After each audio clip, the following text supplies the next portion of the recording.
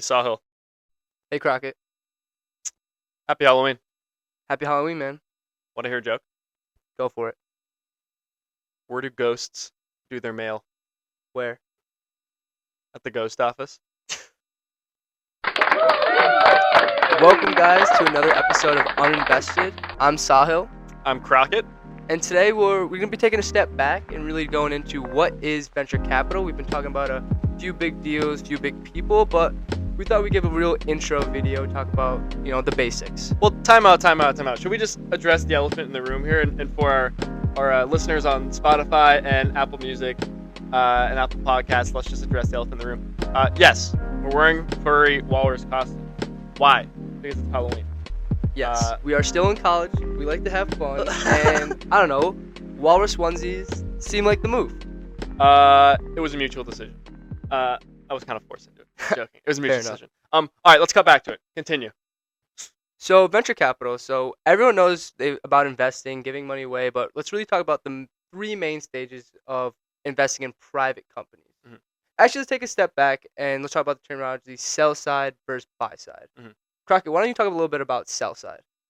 So when we talk about, so it's good to split up the two, right? So when we talk about the sell side, you're referring mainly to kind of investment banking. You're thinking about the higher end of the spectrum where you are trying to take companies public and you're kind of like issuing shares. That's not where venture capital falls in, which is more so on the buy side, which is really what we're going to be focusing on today. So for the purpose of this discussion, when you think buy side, think that's what we're focusing on.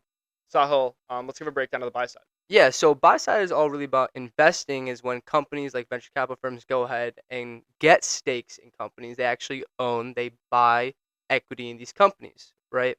So the three main areas of buy side we're going to focus on today is really venture capital is the first part. Then we'll go to growth equity, second part, and the last part is private equity, which most of you have probably heard. It's the most popular one, it's the biggest one, but the most exciting one to me is venture capital. Yeah, well, no doubt. This is the Everything Venture Capital Uninvested podcast. Yeah, fair enough. We got to be focused on venture capital. But think of it exactly like Sahil just mentioned as kind of a spectrum. So you have venture capital at the low end, then you move into growth equity, and you move further into private equity. Today we're going to talk about venture capital as it contrasts from the others. Use it as kind of a lens through which to highlight why it's so special, why we love it so much. But let's dive in. And so I think what we should talk about is kind of the baseline understanding, right? Of what all of them are. So the baseline understanding, all of them, what they really do is you're investing in private companies, and all the investment firms have one mission: to make more money. Mhm. If I give Crockett $1, I better get more than $1 back. Mhm. Otherwise, there is zero chance of me giving him $1, and all these economic, functions wouldn't exist today if these companies didn't think they would reap a benefit. Mhm. However, where the main differentiator comes in is what type of companies are we investing in? How much are we investing? So when we think about venture capital, you're investing in very early firms, usually unprofitable, but growing extremely, very, very fast. Mhm. Next, when we went to growth equity, this growth is actually slowed, kind of contrast to the term growth equity, but the term is slowed, but you're investing a little bit more, we'll say. And then lastly, private equity. We're going to say now these companies are finally profitable, but their growth is pretty baseline. It's pretty flat. They're not growing at this 100% every year. But private equity firms, what they do is very interesting. They take a majority stake most of the time into these companies. So they're becoming, like I said, the majority person running the decisions.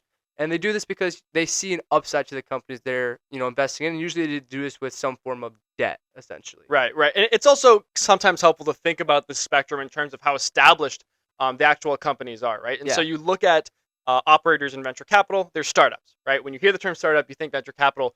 Growth equity is startup, but more so on the established side. These are companies that have been around for a while. They've raised a ton of money before. Exactly. They're often, a couple hundred people strong. It could be millions, hundreds of millions, billions of dollars that these private equity firms are putting into these companies. Yeah, well said. And then you move to private equity, which is if you are a PE firm, private equity, and you are essentially buying a majority stake in a company, it better be an established company and it better be profitable. Exactly. Right? But to us, that's not really boring. There's a lot of numbers involved. Yep. You're really crunching the financials, seeing if there's upside there. But when you kind of scale it back to growth equity, even less numbers, some qualitative aspects. But when you really go all the way down to venture capital, there's very minimal numbers unless you're getting, more to established companies. But I really like to focus on the early stage companies, but why don't we talk a little bit more specifically about venture capital and why the function of venture capital even exists? Right.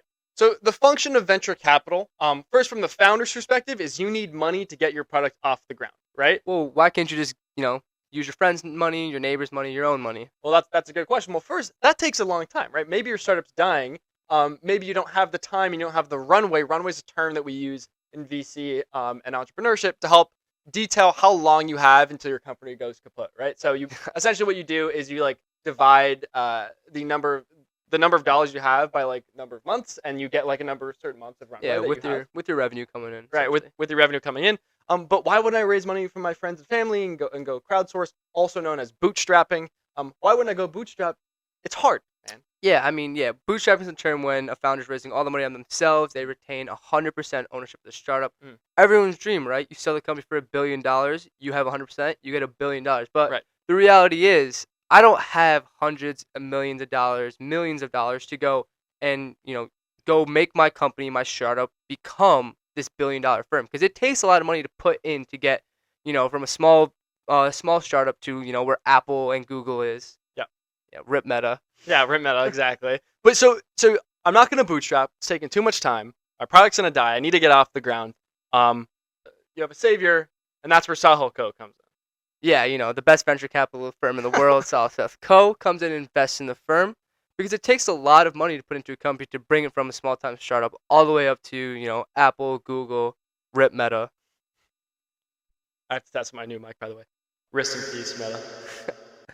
Yeah, but why would a venture capitalist even want to put money into a startup? We have to consider how risky startups are. I think there's numbers like 50%, maybe maybe like 90% of startups fail every year. 99% of 99, startups fail, yeah. I'm mostly. sorry, I don't know. I think it's like, yeah, I don't know where I was going with that. But yeah, 99% of startups fail all the time. So you really are making bets, in some essence, when you're investing in a startup. Right. But the reason people, and the main differentiator between venture capital, growth equity, and private equity is as you're investing in less established companies, you are expecting a much, much higher return. Venture capital firm, if I give you $1, I expect $3 back. Mhm. Private equity firm, I give you $1, I'm only expecting, $1.10 back, Right. $1.50. I'm not expecting that 3x return that a lot of venture capitalists, maybe even up to 10x, hopefully. Right. So there's a lot of intrigue and hype around your returns. That's one of the pros if you're a venture capitalist.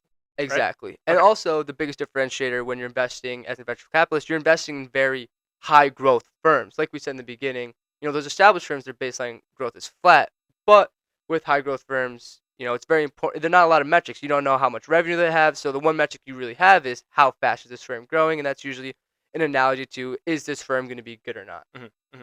And so let's keep clarifying here, right? And so like if you're a venture capitalist and you're investing money, what does that mean? Does it mean you're going to a company and saying, I want to invest in this product specifically, or is that up to the founder? Yeah, that makes. What do you mean this product specifically? So let's say I own a car company and I have car A and car B, and you're giving me money and you're saying I want you to use this just for car A. Is that up to you, or when you give money to founders as a venture capitalist, do they just take full directive and then they try to hustle and make whatever they can with that? Oh, okay, yeah. So this is where we have what we talk about, a passive versus active investor, essentially. Mm-hmm. Right. So when a venture capitalist goes to a founder, they can either try to lead a round. We'll get into that maybe a little bit later, talking about different stages. That's just how much monetary amounts people are getting.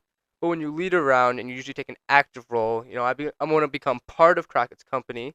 I want to get a board seat, so I want to be one of their advisors and help them make strategic decisions. Sometimes venture capitalist firms come in and help them hire and that type of stuff. But also, on the flip side, there are those passive investors where I'm just giving Crockett money. He can do whatever he wants with it as long as I get my $3 on the dollar back. Right. So you can sit back and kind of take like the backseat role as an investor, or you can try your best not to micromanage, but really make sure that your money is gonna be getting you some type of return here. Yeah, exactly.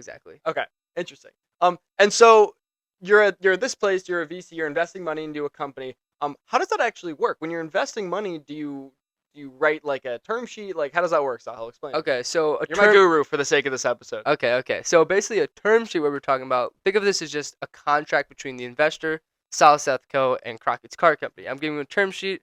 I'm showing the terms of what I want to get. So how much money I'm going to give him for what equity. There might be some other stipulations in there, but the basis is I'm going to give him like $1 million for 10% of his company. Mm-hmm. And that $1 million I have, if his company triples in values, the $1 million I put in is also going to triple in value. Right.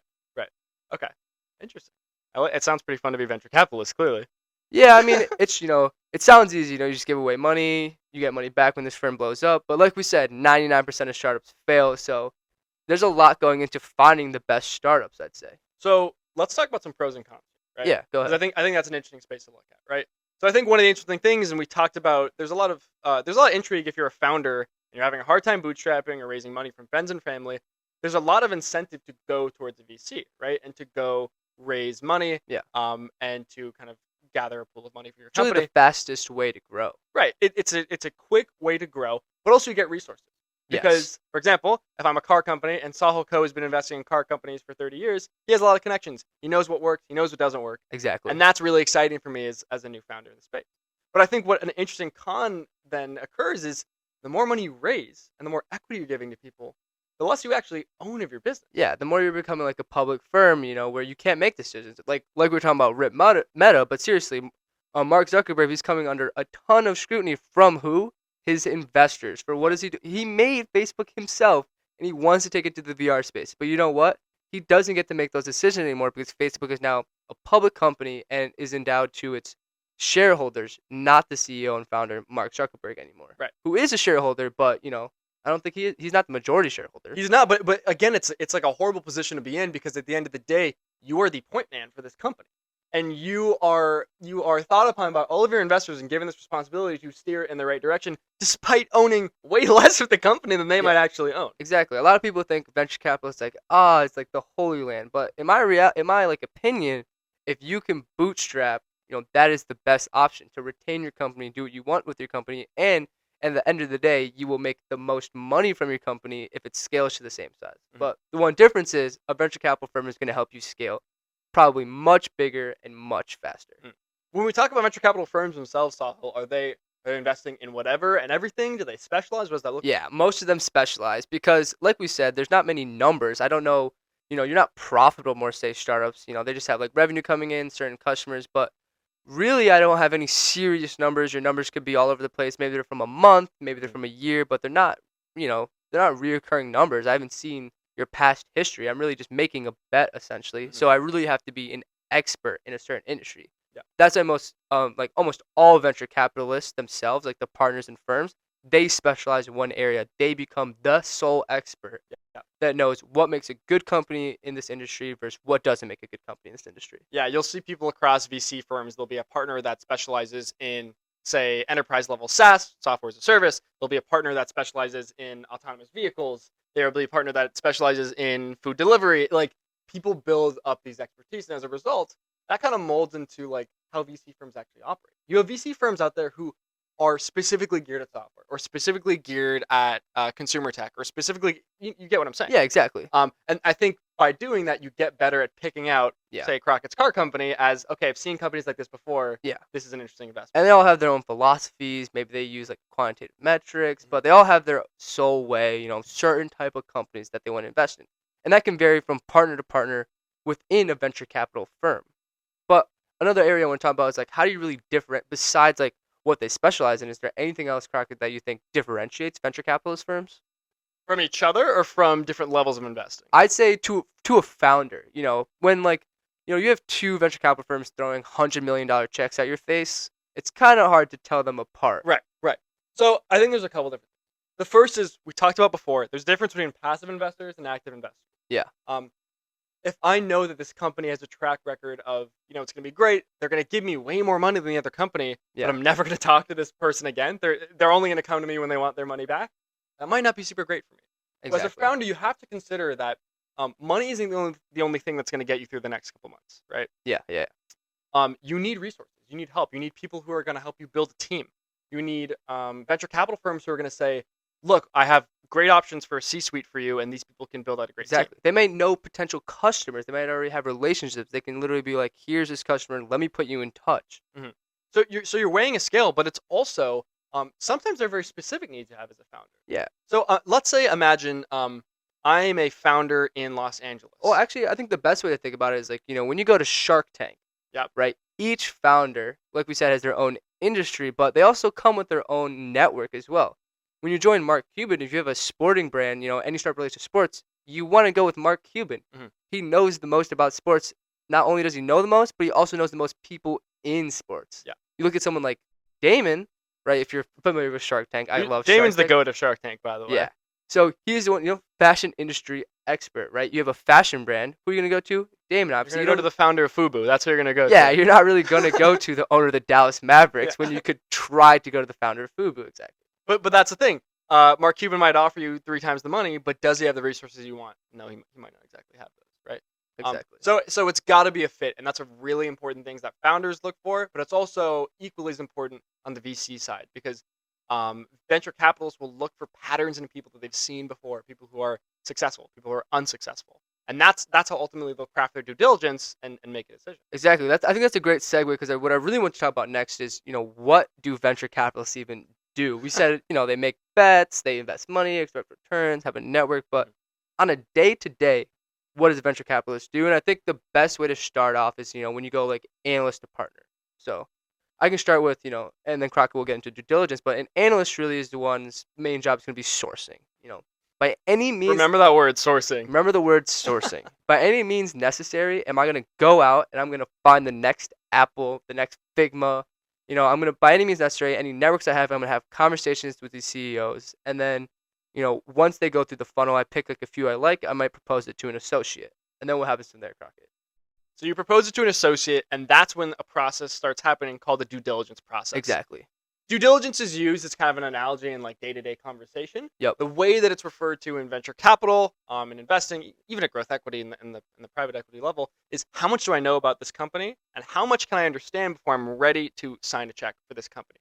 So due diligence includes things like taking all of their financials, checking the legality of the product that they own, the competitive landscape, checking who's doing this product, who's out there else, who else is out there, who else is out there, and a big part of the due diligence process, and we touched on this a little bit before because it's what helps differentiate VC firms, is something called an investment thesis. Yes. So a lot of venture capitalists, when we look at these partners who specialize in different areas, they'll build up a thesis, which is basically their idea of where a space is going. And that's kind of the next level person and like the partner. There's a lot of terms between like the middlemen, like you have your analysts, associates, and then like firms have all different names, principal, VPs, directors, but when you get like kind of up to like higher level, we'll call them. Yeah. Right? Because at this analyst level, you're not creating an investment. No. You are listening and you're trying to learn because you're not an expert in any field yet. Mm-hmm. So you start to move up. You have maybe at the associate level, those are the people who are doing a lot of the due diligence and the back end work. You're checking to make sure that this company has their stuff straight. Their founder is not telling different people different things. Yeah. They have a story. They have a product. If we put money in this product, are we confident, or in this person, are we confident they're going to do what they say and that the product is going to succeed in the way that the person's describing? As it gets higher up the chain, that's when you validate it with an investment thesis, right? And so that's when you say, let's go back to the car company analogy, right? Like, let's say you want to invest in the car company, and I'm a partner of a VC firm, and I'm telling you, I know where the car space is going. It's going here. Yeah. Then I can try to make a guess, like, if that's where the car space is going, if that's my thesis, is this car company going to be positioned in that space nicely? Exactly. And so that's how you can kind of help validate it as a VC too. And so we know we threw a lot at you guys. It's a lot. It's a day in the life of a VC. Again, it's abstract. Yeah, and we try to simplify it, but it is not simple at all. Mm-hmm. It's not. But look, at the end of the day, what you need to remember is just all VCs are doing is they're putting money into a company expecting a huge return. Yeah, and they're putting money into early companies. Startups. If you are expecting a lot of money and you're going to put in a lot of money, you better do due diligence. Exactly. You better understand like what companies are going to be the best out there. Yeah. Well, thank you guys for listening. Let us know in the comments. We haven't got any really comments yet, but if you want any, venture capitalists, founders, any other topics you really want us to talk about, we're really about doing anything. Yeah, definitely. And make sure to check out the Spotify and the Apple Podcast as well. If you are listening on those platforms right now, please tune into the YouTube at UNinvested Podcast. Yeah, you can see these sick walrus Let us costumes. know what you think of these massive, 5-pound tusks that are hanging off our heads right now. Yeah, I mean, we could keep wearing them if that's what the viewers want. With that being said, this is UNinvested. I'm Brock Calloway. I'm Sahil. Thanks for joining. Thank you.